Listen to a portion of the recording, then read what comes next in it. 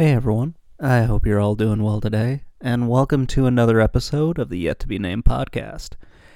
We're going to be going over a couple of books today, and also talking a little bit about Breath of Fire. It's going to be kind of a book-heavy episode. I know I talked about, on the last episode, I talked about my best games for 2022, and yeah, that was kind of fun. But in this one, we're going to be talking about the first Doom novel. This one was published back in the mid-90s, and, it's fairly fun. It's an interesting one. It adds an awful lot to the mythology of Doom, which was desperately needed.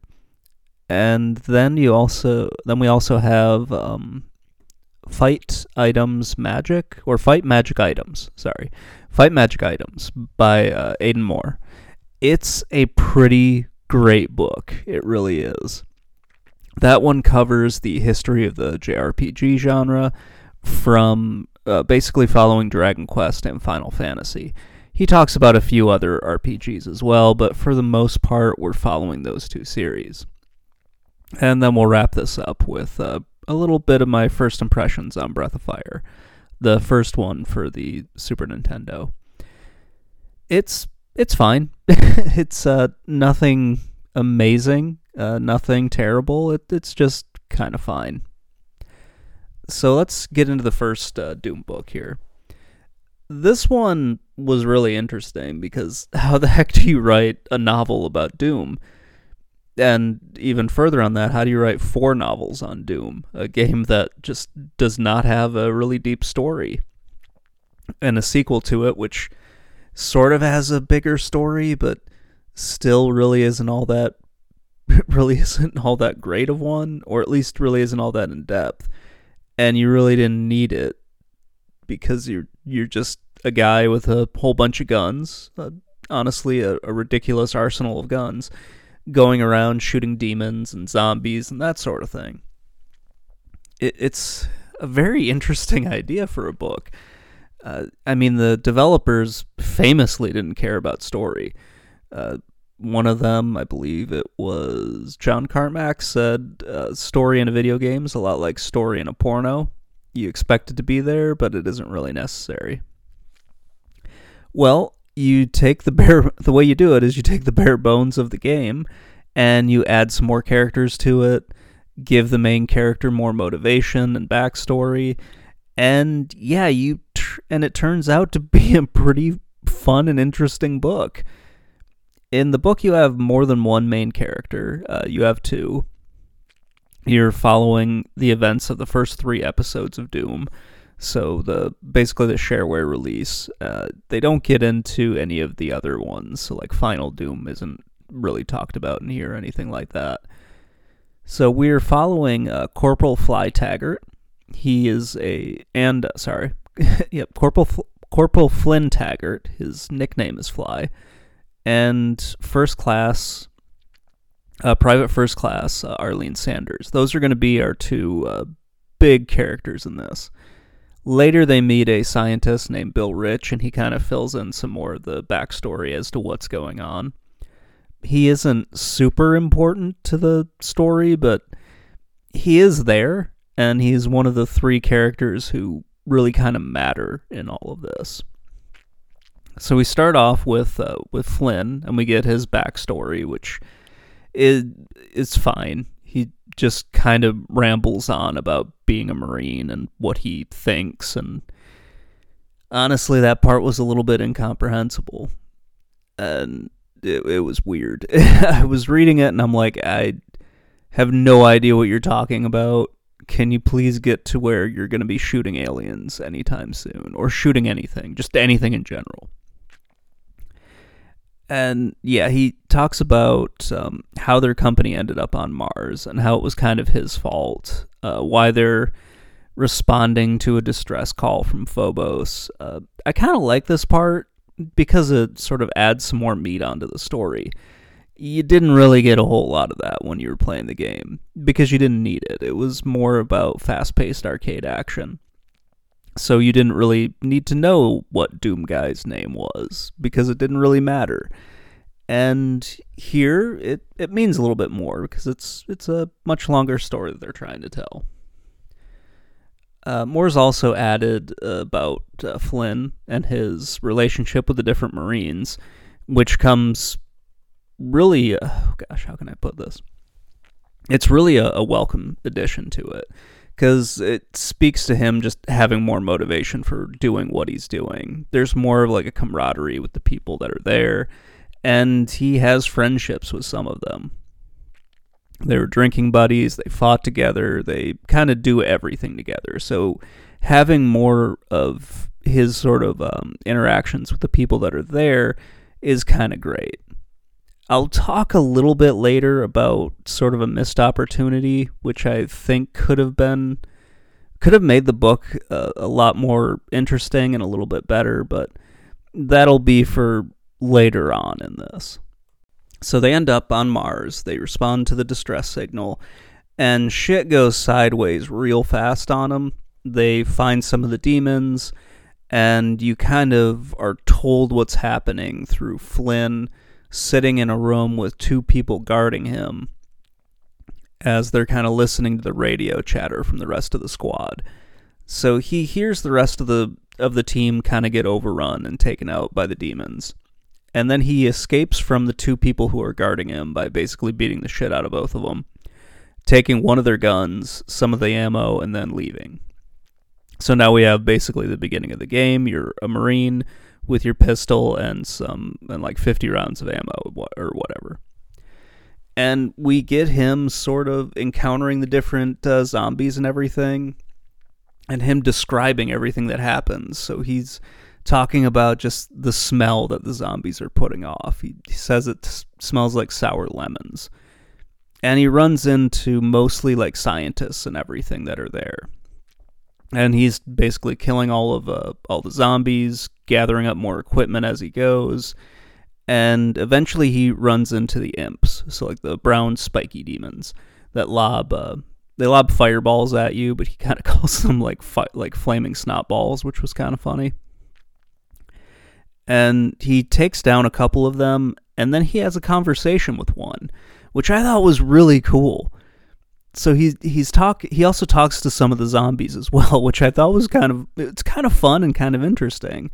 And you don't think about that sort of thing when you're running through the game blowing stuff up. The zombies don't really tell him too much. I don't know, he just kind of hears a bunch of gibberish and learns about some of the things that are going on, like kind of the whole science experiment that went wrong. When he talks to the demons, that's when stuff gets really interesting, because they try to like get him to join their side and whatnot, and it's explained that, you know, some of the people that they've turned have not been changed into zombies, or at least the demon alludes to that. And so you kind of think, okay, well, maybe some of the Marines have turned into these like collaborators and whatnot. And that's kind of interesting and everything. And then he shoots the zombie in the face with a shotgun, so that's the end of that. Because if Flynn joined the demons and whatnot, it really would make for a shorter book. So he goes through basically the first chapter, and he's the first episode of Doom, and he's following all of these little marks that are being left behind by who he believes is Arlene Sanders. It is, but he doesn't really know that. He just sees like AS and then an arrow that points in a certain direction. So he's following those throughout the first thing. He fights the two, I believe they're Barons of Hell, but he calls them Princes of Hell. He fights the two of them at the end of the first episode, and then he jumps into a teleporter and goes to the next section. And we get probably the dumbest thing that I think happens. And I don't know if this is the same in the game as it is in the book, because it's been a while since I've gone through all the episodes of Doom. But he jumps through the teleporter, shows up on the other side, and he's completely naked and all of his gear is gone. So all the rockets, all the bullets, the guns that he's picked up along the way, they're all gone. And for some godforsaken reason, his clothes are gone too. It's strange, but whatever. So he goes through the process of collecting everything all over again. He has to find all of his guns, has to find his ammo, he basically field strips a zombie, puts some more clothes on, and then he runs into Arlene Sanders, and yeah, they kind of go back and forth a little bit, exchange some information and everything, and then they start going through this as well. Another strange thing that happens is they have to find the 3 key cards, so the red, blue, and yellow key cards that are just throughout the game. But these key cards are apparently like a one-use thing, so if you have a blue key card, you use it on the blue door, it opens the door, but it eats the key card or something, so they can't use it again. This feels kind of weird, and it makes the story a little bit repetitive, because it's always them going to an area, finding a key card, opening a door, moving to the next. The game kind of felt like this as well, and they comment on it, how it feels like repetitive and boring, or at least they feel that way in the book. The book is a little bit more exciting because they kind of explain more, but it's sort of this really annoying process of finding a key, having the door eat the key, being allowed through, and then moving to the next one. It is explained that the rockets can apparently blow the doors open, which I thought was a brilliant idea, and I kind of wish you could do that in the game. Like if you found a door where you couldn't really figure out where the key was, you can just shoot a rocket at it, blow the door open, and move through. That is one change in the book that seems a little bit more practical, that you could probably do that. That would make a lot more sense than trying to find a key card and whatnot. So what the key card thing that bothered me the most was you don't do that in the game. You have to find new key cards and everything from level to level, but they're finding stuff within the same level and everything. So they're always looking for these. Like I said, they seem to be one-use key cards. And that wasn't the way the game worked. If you found the red key in a level, you had the red key the entire time. You didn't have to find a new one every time you wanted to open a door. So that's probably why it seemed a little weird to me. But they do run through this fairly quickly once Arlene gets there. You meet all of the different iconic monsters in this. So the zombies, the imps, the demons, the Kakako demons, the Lost Souls, the Barons of Hell, and I think he also runs into a cyber demon as well, which they call... Some of the names are changed in this, which I thought was kind of weird, but it makes more sense. They're just coming up with different names for the monsters as they move along. So the Kakako demons are called pumpkins because they think they look like a pumpkin. The cyber demon is called I think it's called a steam demon, or something like that. Just strange stuff that gets changed. The Barons of Hell are called Princes of Hell. Yeah, it's a little odd for them to use those things, but it is kind of interesting. It is brought up that that Flynn is very religious, so he sees these things as demons, and he kind of struggles with that to realize where he is. And Arlene is not like that. She's not very religious at all, so she doesn't really care too much about all the weird iconography and the strange monsters that they're fighting. At least not in the same way that Flynn does. It's a little strange to bring that up. But as we move through into the last episode, it repeats the same thing again, only this time both Flynn and Arlene are both naked and lost all their guns and everything.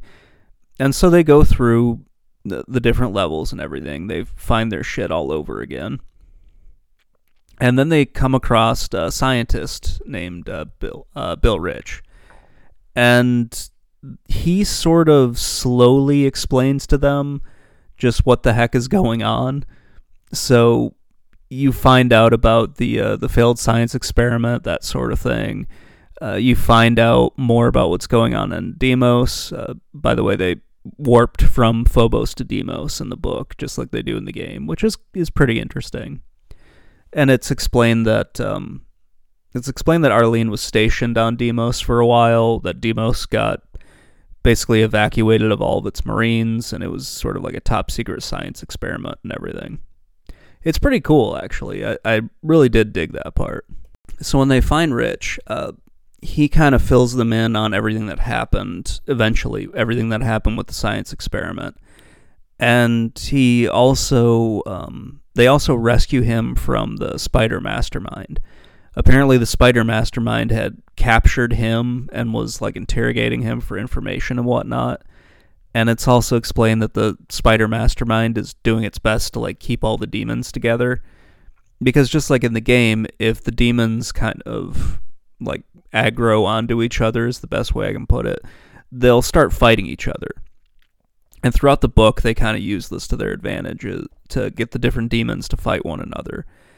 And it's explained that the Spider Mastermind is somehow keeping these people together to like one single goal, or all the demons together for one singular goal. It's also explained that the Spider Mastermind can use like psychic attacks on you and everything, which I thought was really, really cool.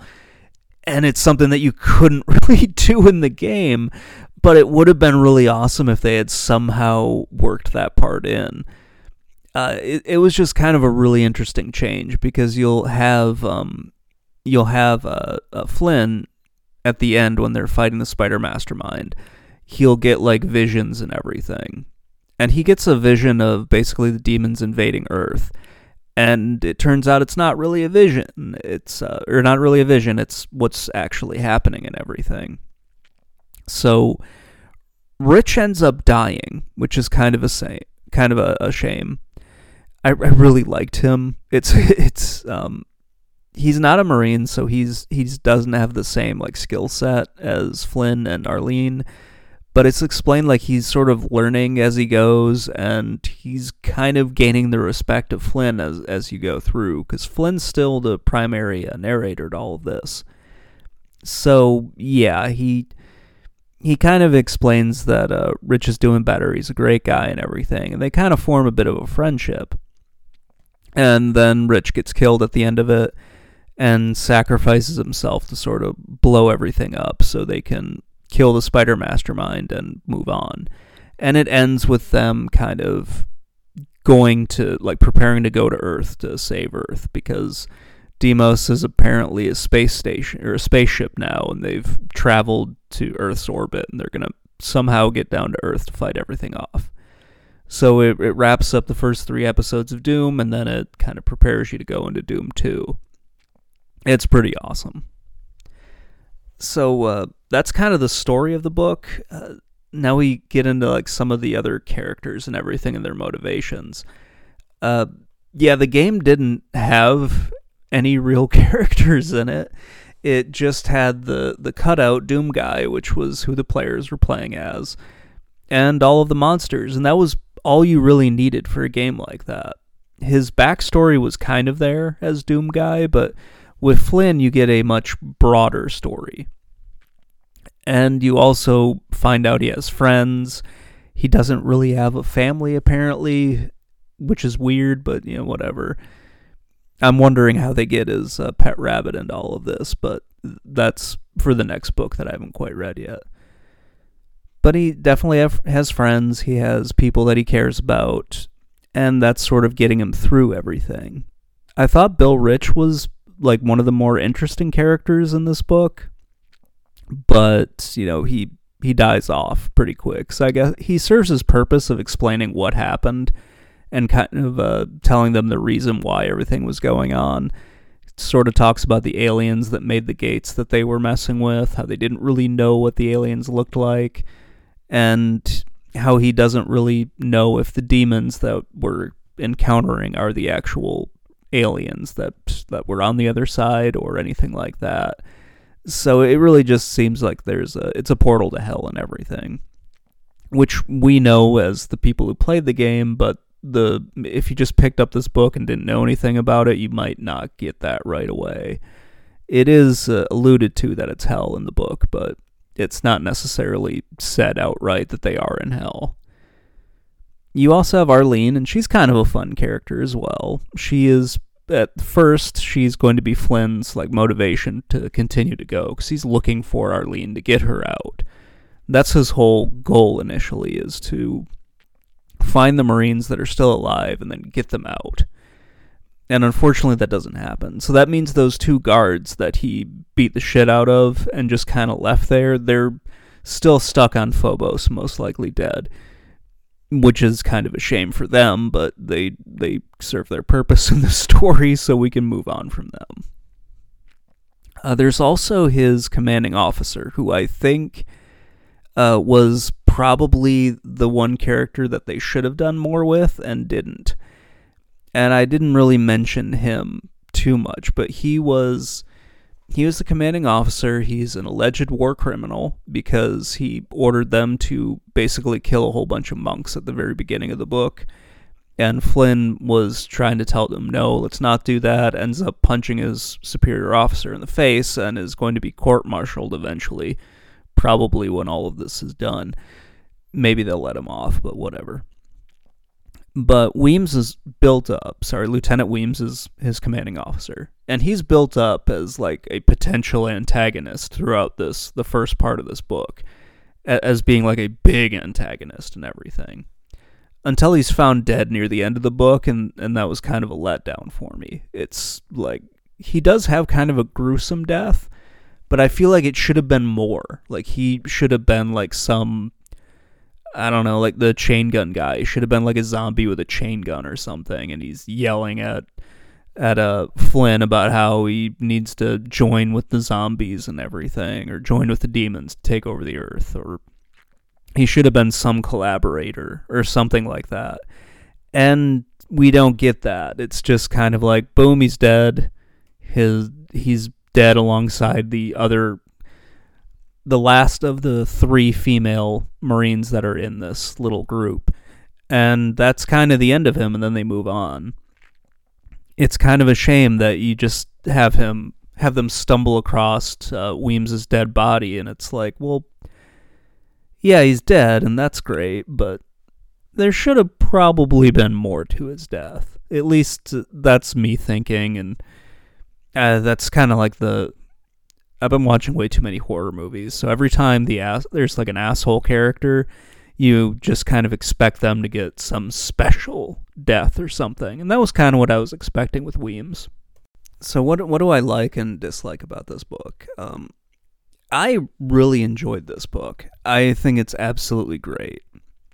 If you're a fan of Doom, you'll probably like it. If you've never played Doom before, it's a pretty fun kind of sci-fi romp through basically hell. And it's pretty great. The characters aren't anything special, to be perfectly honest, but it was still a pretty fun book. The Spider Mastermind being given an extra weapon I thought was really cool. I understand why they couldn't do that in the game, but it was pretty awesome to see him have something like that. Basically, the Spider Mastermind has his chain gun, then he's got a bunch of psychic attacks, which is pretty awesome. And makes sense, because the thing's just a giant brain on some spider legs. Which was cool hearing them try to describe it, and have Bill trying to explain to them like what he saw, and not really being able to explain everything, and it really shook him. So like, he was trying to tell them what it was, but at the same time he didn't want to remember it. It's kind of a cool thing that happened in this. The biggest dislike was how they would go through the teleporter and they would lose all their equipment, and we'd go through the same thing of them finding all their shit all over again. That was kind of dumb, and it was worse than when they would have to try to find the keys. I thought the keys was kind of stupid, because at least with this one, I was like, well, they had them before. Like, they found them 5 pages ago. Why would they not have them anymore? It's one of the things where it did happen in the game from level to level, but in a book you can take some liberties and say, okay, they found them and now they're good. Or maybe like change them to be like security badges. So like, they need to find the person with the next highest clearance to get into the next section. or something along those lines. So just them having to constantly find more stuff was just really annoying. I love the character development and everything, how these guys kind of grew as the book went on a little bit, and you just sort of heard more about Flynn and Arlene and a little bit about Bill. I kind of wish, spoiler, I wish Bill had made it out, but he didn't, so I don't know, we'll probably get a new Bill in the second book or something like that. I did like that you had them trying to like explain and describe the different monsters that they were seeing. I thought that was really cool, and it just made things kind of special and different. Oh yeah, I liked that Flynn talked to the monsters. I thought that was amazing. Like, that was something you didn't see in the books, or sorry, you didn't see that in the games, because that wasn't the point of those games. But it was kind of cool to see that in the book, just because it was like, oh, okay, so that's kind of how he's learning some stuff. Like, that's pretty cool. So now when I play this game again, I'm gonna imagine like just the demons smack talking me, talking about how they're gonna kill me and like destroy my soul or some crazy stuff like that. And then I shoot him with a rocket and blow him to hell. It was just something that was kind of fun. I really liked it. I think there was only one weapon that didn't make an appearance in the book. The plasma rifle was the only one that I don't remember being mentioned, and if it was, it probably went by a name that I didn't recognize. But it was nice that every gun is talked about in this. This is the first Doom, so the super shotgun isn't talked about, but all of the other guns are mentioned. Some of them are given more military names. So, like, the chain gun is called something else. The rocket launcher is talked about, and it's kind of explained how he's carrying around just 50 to 100 different rockets. They're little tiny battery-sized rockets, so it makes more sense that he has like 30 of these goddamn things instead of, a big 2-foot-long rocket that he somehow has 50 of that just defies all logic. It's kind of fun that they changed that to have it make more sense, especially since this is the future, so probably rockets will be a lot smaller in, whenever this book takes place. So yeah, this is one of the better video game novels that I've read. The other ones, most of them have been just the Worlds of Power books, and then also Shadowkeep, so I don't have a lot to really compare this one to. But at the moment, I would say this one is one of my favorites. I don't know if it is exactly my favorite, and I don't think I want to have a favorite just yet. But this one is pretty fun. And it's kind of an older one, so yeah, mid-90s or so. And it's the first one in a 4-part series, so I'll get to the other 3 at some point. All right, let's move on to the next one here. Okay, so our next one here, Fight Magic Items by Aidan Moore. This is a wonderful history of Japanese role-playing games. The book mainly follows Dragon Quest and Final Fantasy as they kind of shape the genre as we know it. Other series, they're fine. I'm not saying other series are bad, but Aidan doesn't really talk too much about them or really go as in depth as he does with especially Final Fantasy. He kind of drops off Dragon Quest for a bit, which mirrors the games, or mirrors the series releases in the United States. Wow, okay. Not sure why I struggled with that one, but oh well. I only really had one big issue with this book, and that has to do with just the definition of JRPGs. And yeah, it just wasn't made totally clear to me, and the way that Aidan describes it, it doesn't really... The definition doesn't really make a whole lot of sense for me, especially when he has like different genres in here and everything. And yeah, it's very weird. I'll talk about it later. Let's just kind of get into the book.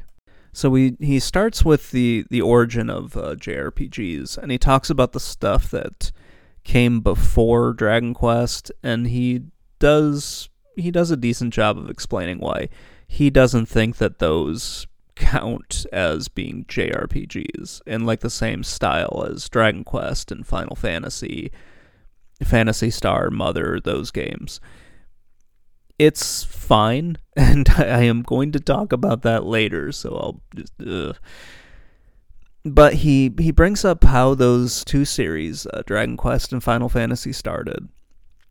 And he talks about what kind of made them different, what made them stand out. And he talks about the technical limitations at the time of those two series being on the Famicom, and then eventually on the NES and everything. And it's very interesting to read all of those things, and it's something that I really enjoy reading. It was just a really wonderful way of doing it. And I like the fact that he had kind of this running theme throughout the book of, here are the games that were released for these two series. Here's how each of them changed from the previous version of the game, or the previous game, not previous version, just the previous game in the series. And he talks about just the drastic changes that Final Fantasy would do, where they would just throw anything at the wall, and they would try anything just to see if it would work. And if it did, they would keep going with it. If it didn't, they kind of would just abandon it or try to refine it later on. You see that with like Final Fantasy, and then going to Final Fantasy II, where they created an awful mechanic for progression. Just an absolutely horrible mechanic for progressing in the game, by getting rid of experience and having you do just a whole bunch of other stupid shit to get leveled up. And it's a nightmare, and I hate it. And it's so it takes the second Final Fantasy, and it takes just the wonderful story that is in Final Fantasy II, and it just screws the whole game up by having an awful progression system. And so they threw that one out, and then they moved on to like a class, or like a class system in 3, and then 4 ditched that to have more of a set classes and everything, but allow you to have more customization with your party and that sort of stuff. And then it moved on to then it moved on to a more refined version of the class-based system in 5, and then you have 6, and then 7, 8, 9, 10. And each one, it always feels different. The stories are always different. There's nothing that connects them story-wise. There are a few things that connect them just from them being Final Fantasy games, like the airship, chocobos, that sort of thing. And then you have Dragon Quest, which would tell longer narratives over multiple games. And that one would do slow iterations of stuff that they knew worked. So it took them a while to kind of introduce their class system. It took their second game is where they got parties. 7th game is where they really had like classes that you could kind of swap around in. Third one had classes in it, so you had like a defined person as a fighter, a person as like a mage, that sort of thing. 4th one had a more like an episodic story to it, where you weren't following the same characters throughout it, that kind of stuff. And he also talks about the graphical changes and everything, how Final Fantasy did a better job of taking advantage of just technology to push the boundaries. And he brings up how the Final Fantasy series just did a lot more and everything. And it's not to say that they're bad games, and I don't necessarily agree with the way he characterized some of it, where he was talking about the shift to 3D at one point, and how when Dragon Quest VII was released, it kind of looked old hat because it was still pixel graphics, and it didn't look as good as some of the other pixel graphics on the system, on the PS1. And you would put that one with Final Fantasy VII, you'd put those next to each other, and there's a pretty stark contrast between the way they actually look.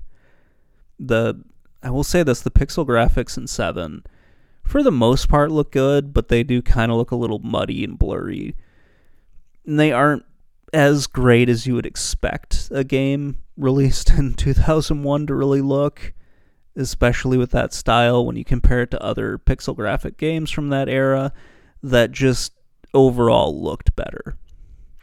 Even some releases on the Super Nintendo looked better than that, but it wasn't bad by any stretch, but it was kind of it would have been a little old-fashioned. And honestly, I don't like Dragon Quest VII at all.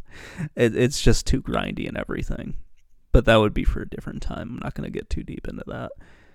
But he just brings up how one series with Dragon Quest didn't make as radical changes to it. Final Fantasy did. Sorry.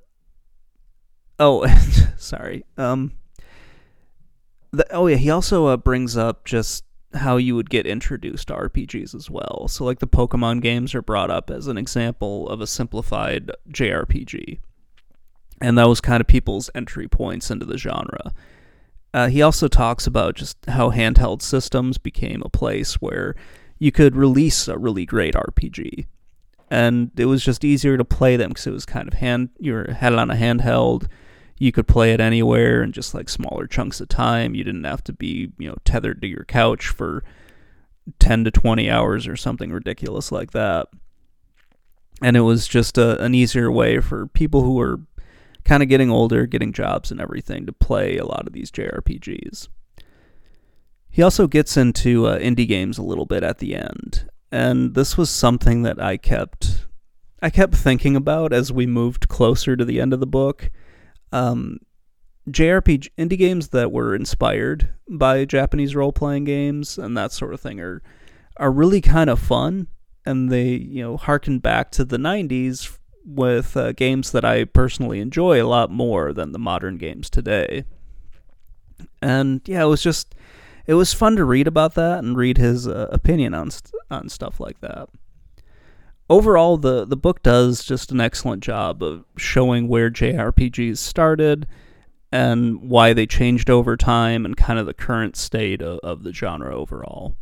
It's a really fun book to read. It gave me some more games to add to my ever-growing backlog. And yeah, it really was a lot of fun to sit down, read it, and just kind of get lost in it and have quite a bit of fun with the book.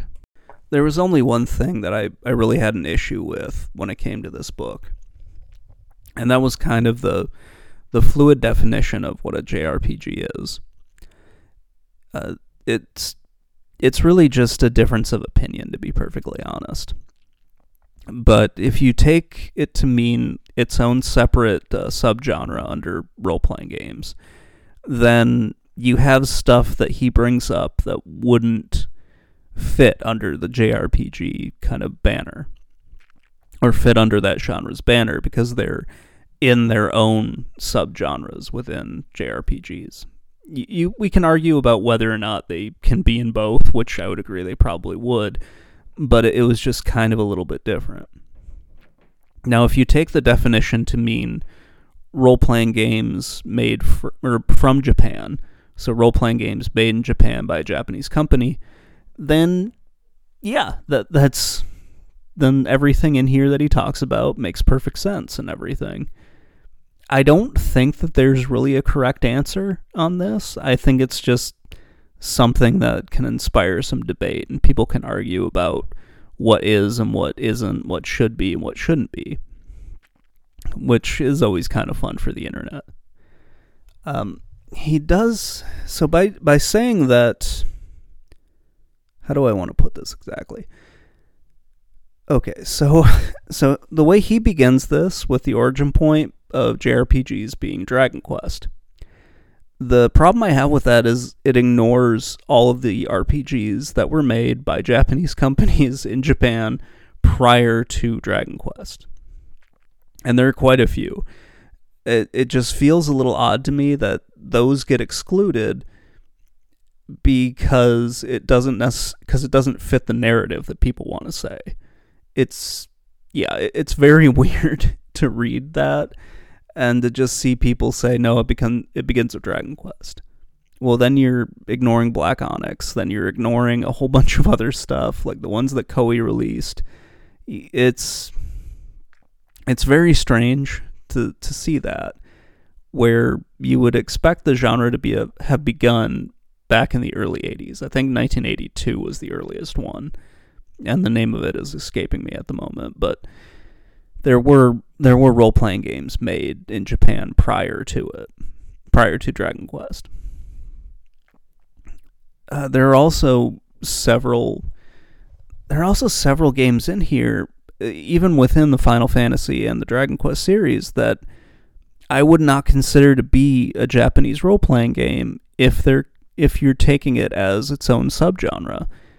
And the big examples are Dragon Quest X, Final Fantasy XI, and Final Fantasy XIV. Those are MMORPGs. That's its own genre in its own right. Still role-playing games, they're just Japanese MMORPGs, not and they just wouldn't be in the same genre and whatnot. It feels weird to go through all these things, but it was just something strange that I was reading through this. He also includes other games in here where I don't believe they fit under a JRPG genre. Wow, man, it took me 40 minutes to start screwing that up. JRPG genre. They don't necessarily fit with games if you're saying Dragon Quest and Final Fantasy are the template for this. Then I'm not sure how Final Fantasy Tactics, Tactics Ogre, Secret of Mana, Secret of Evermore, how those fit in with the same style of gameplay as something like Phantasy Star, Dragon Quest, Final Fantasy. He also includes the Shining Force games, and those Shining Force and Fire Emblem, and those don't necessarily play the same. Like Tactics Ogre, Final Fantasy Tactics, Fire Emblem, and now I'm having a brain fart. That's wonderful. Shining Force. Those all fall under like tactical or strategy RPGs. And then Secret of Mana and Secret of Evermore, those are more action RPGs. And then you look at some of the later Final Fantasy games where they're more action-based. Those kind of fall under action RPGs. And it just feels like a very muddy genre. If you want to say JRPGs are a genre, and they still are. Some of these series don't really fit in there anymore.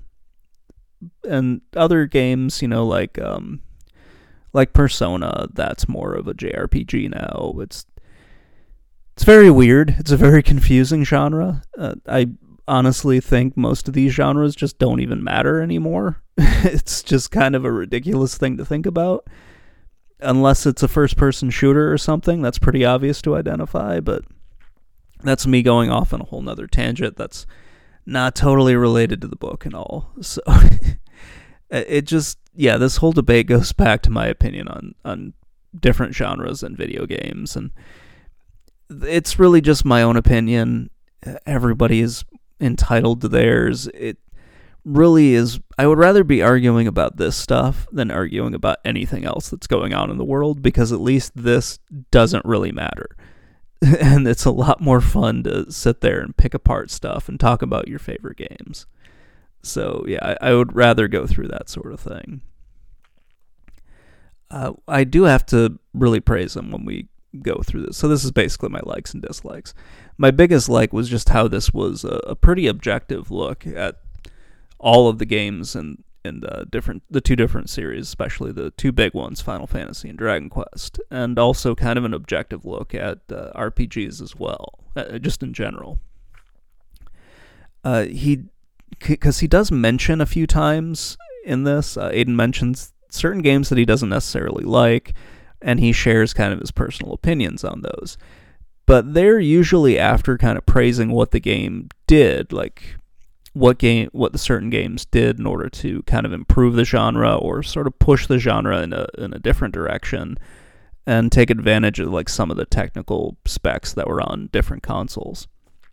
And he talks about how just with the AAA games and everything, the budgets have gotten much bigger, so you're getting larger games, but they're taking longer to actually come out, as opposed to on the Super Nintendo and on the PlayStation, where you could get a new new Final Fantasy like every year, every 2 years. Now it's like 6-7 years in between games.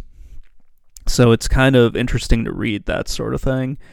And it's very refreshing to have someone give you like a very objective look at the different games instead of kind of the weird people yelling at each other over stuff. Like if you give any opinion on any Final Fantasy game, you'll get people in the comments section of your videos telling you that blank is the best Final Fantasy ever. Like that just sort of settles the debate because they said it. I'm getting into something I probably don't want to get into. But yeah, it was just very refreshing to have kind of an objective look at this, and I really enjoyed reading it. So yeah, this was a really fun book to read. It reminded me of some of the experiences I had back in the 90s playing different video games, like discovering new RPGs and just having a lot of fun finding everything that was in the genre, or everything that JRPGs could offer. Reading about games that I missed out on was also a lot of fun. It's always cool to read about a new game, or a game that's new to you. Not necessarily a new game, but something that's new to you. It's kind of cool to go through and find those different things. Books like this are just absolutely great. The history of video games is still being written, and having this kind of helps to explore one of the more popular genres. So yeah, I really enjoyed the book. It's definitely a wonderful read. Okay, let's move on to Breath of Fire now. So I started playing Breath of Fire a while ago, after I was a little disappointed with Secret of Evermore. I enjoyed the game, but yeah, it was kind of a rough one to get into. And then I moved on to Breath of Fire, which has been a lot of fun. I'm a little over halfway done with it, so that should come out near the end of the month or so. It's a lot of fun. It's a great game. Its story is kind of basic, but the way that has you use the different party members is pretty awesome. So each party member can do, or at least the ones that I've explored, they can do something different. So if you have them leading your party, you can do different things. You can have one party member that can knock down walls. You have another party member who can kind of walk through the forest without having to like find a path to go through. Because apparently the forest is a barrier in this game. But if you have the right party member leading it, you can just walk right through that. It's kind of fun. You also have a party member who can turn into a giant fish so you can swim underwater. Like, swim over certain gaps and everything. There's some odd stuff in this where you get gills that you can use to like to breathe underwater and visit a town of fishmen. A very weird town of fishmen. They're all merchants. Breath of Fire is a weird series of games, and just weird stuff happens in it. So if you haven't played the game before, you play as a member of the Light Dragon clan, and you are fighting against the Dark Dragon clan. And eventually your character can turn into a dragon, which is pretty cool. I always liked it when you can do that.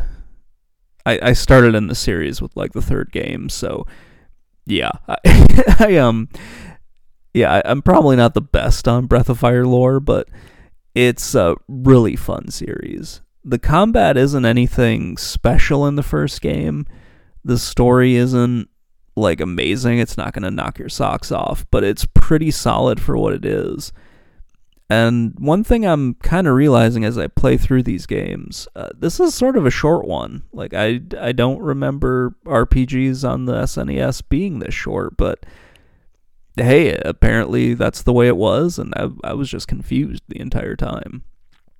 But so far, it's a pretty fun game. I'm up to the point where shit's starting to go down in the game, where the big bad guy is sending his generals after you, so it's pretty cool to have that. I'm looking forward to seeing just what happens in it, and seeing just how the game kind of wraps up.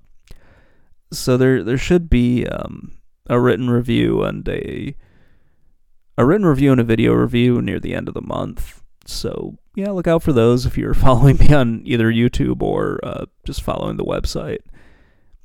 Yeah, that's pretty much going to wrap everything up. I am sorry that these episodes come out so infrequently. I should probably narrow down exactly a set time when these are supposed to come out, but I don't know. It kind of feels like whenever I have the time and whenever I feel like doing one, I'll sit down and look over the stuff that I've written and the videos that I've made or what I'm playing, that sort of thing, and just go over that stuff. Well, I'll wrap things up. I hope everybody had a great Christmas and a happy New Year. I hope everybody's staying safe out there. So thank you for watching. Thank you for listening to this episode of the Yet to Be Named podcast. And I will talk to all of you whenever I get around to putting out another one of these. See you later. Bye.